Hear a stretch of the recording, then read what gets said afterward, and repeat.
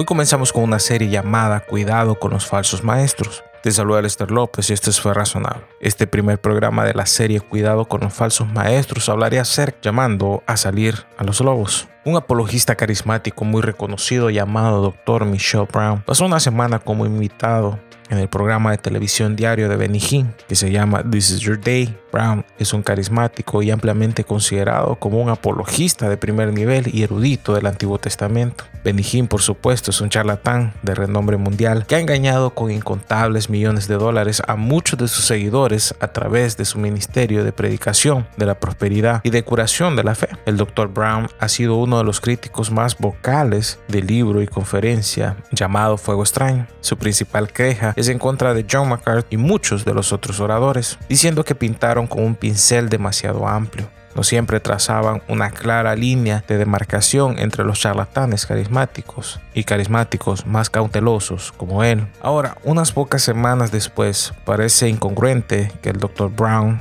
abiertamente y sin vergüenza con un pregonero ruidoso de la prosperidad y un estafador abiertamente avaro como Benny Hinn, pero ahí lo tienen. El tema de la discusión sobre los programas de Hinn era cómo encontrar a Cristo en el Antiguo Testamento. Benny Hinn exhibió todo el decoro de un niño pequeño en un espectáculo de magia, mientras Brown trabajaba libro por libro a través del Antiguo Testamento, dando ejemplos de apariciones de Cristo junto con varios ejemplos de apología mesiánica. Mientras que la beca y el recuerdo de Brown era impresionante, cualquier valor duradero fue robado por las incesantes interrupciones de Benny Hinn. Él produjo repetidamente lo que podría haber sido una discusión iluminadora y alentadora del Evangelio a un espectáculo secundario de la novedad teológica. En resumen, fue un fiasco. El programa de televisión de Benny Hinn supuestamente tiene 20 millones de espectadores por día. Si alguno de ellos salió de los episodios de Michael Brown con cualquier fruta espiritual legítima, es un misterio. Lo cierto es que una parte significativa de este público no ve la diferencia entre el Dr. Brown y Benny Hinn. De hecho, la evidente experiencia del Dr. Brown solo le prestó una falsa credibilidad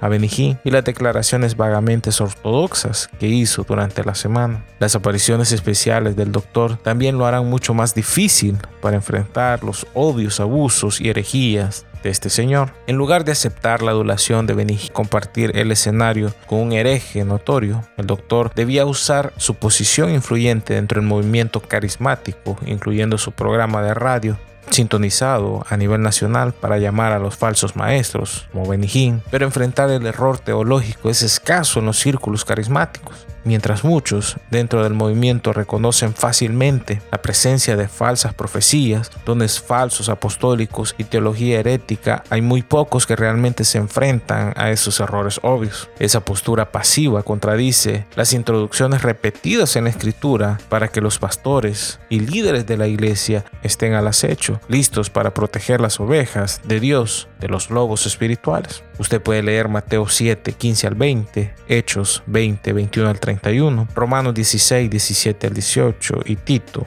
1:9. Ahora imagínese hasta dónde llega la ignorancia de muchos pastores que se la quieren llevar de erróneamente correctos, que dicen si un pastor está pastoreando su rebaño y alimentándoles con la palabra de Dios y su pueblo no están siendo expuestos a estos abusos o viendo a estos predicadores en televisión, ¿por qué es su responsabilidad dirigirse a estos errores? Como queriendo decir, si usted está bien en su iglesia y no le afecta esto, ¿por qué se mete con los demás? Un bloguero cristiano llamado Adrián tuiteó su reacción durante unas conferencias sobre la denuncia de falsos maestros. Si investigamos y criticamos a todos los ladrones del movimiento carismático, no tendríamos tiempo para nada más que solo para eso. En efecto, ese es el punto que estamos haciendo. Lo que este muchacho Adrián y otros como él comprenden, que su argumento es autorrefutación y autoperpetuación. La sobreabundancia de ladrones, falsos y herejes cristianos son un resultado directo del fracaso épico de muchos líderes cristianos de advertir sobre falsos maestros mezclados con un camión de doctrinas, prácticas y supersticiones que socavan la autoridad y la suficiencia de las Sagradas Escrituras. La responsabilidad del pastor es identificar a los lobos y proteger a las ovejas. Abrazar y ejecutar esa responsabilidad en sabiduría, gracia y convicción es una de las marcas distintivas de un verdadero pastor. Indica la diferencia entre los que verdaderamente aman el rebaño y los que son meros mercenarios.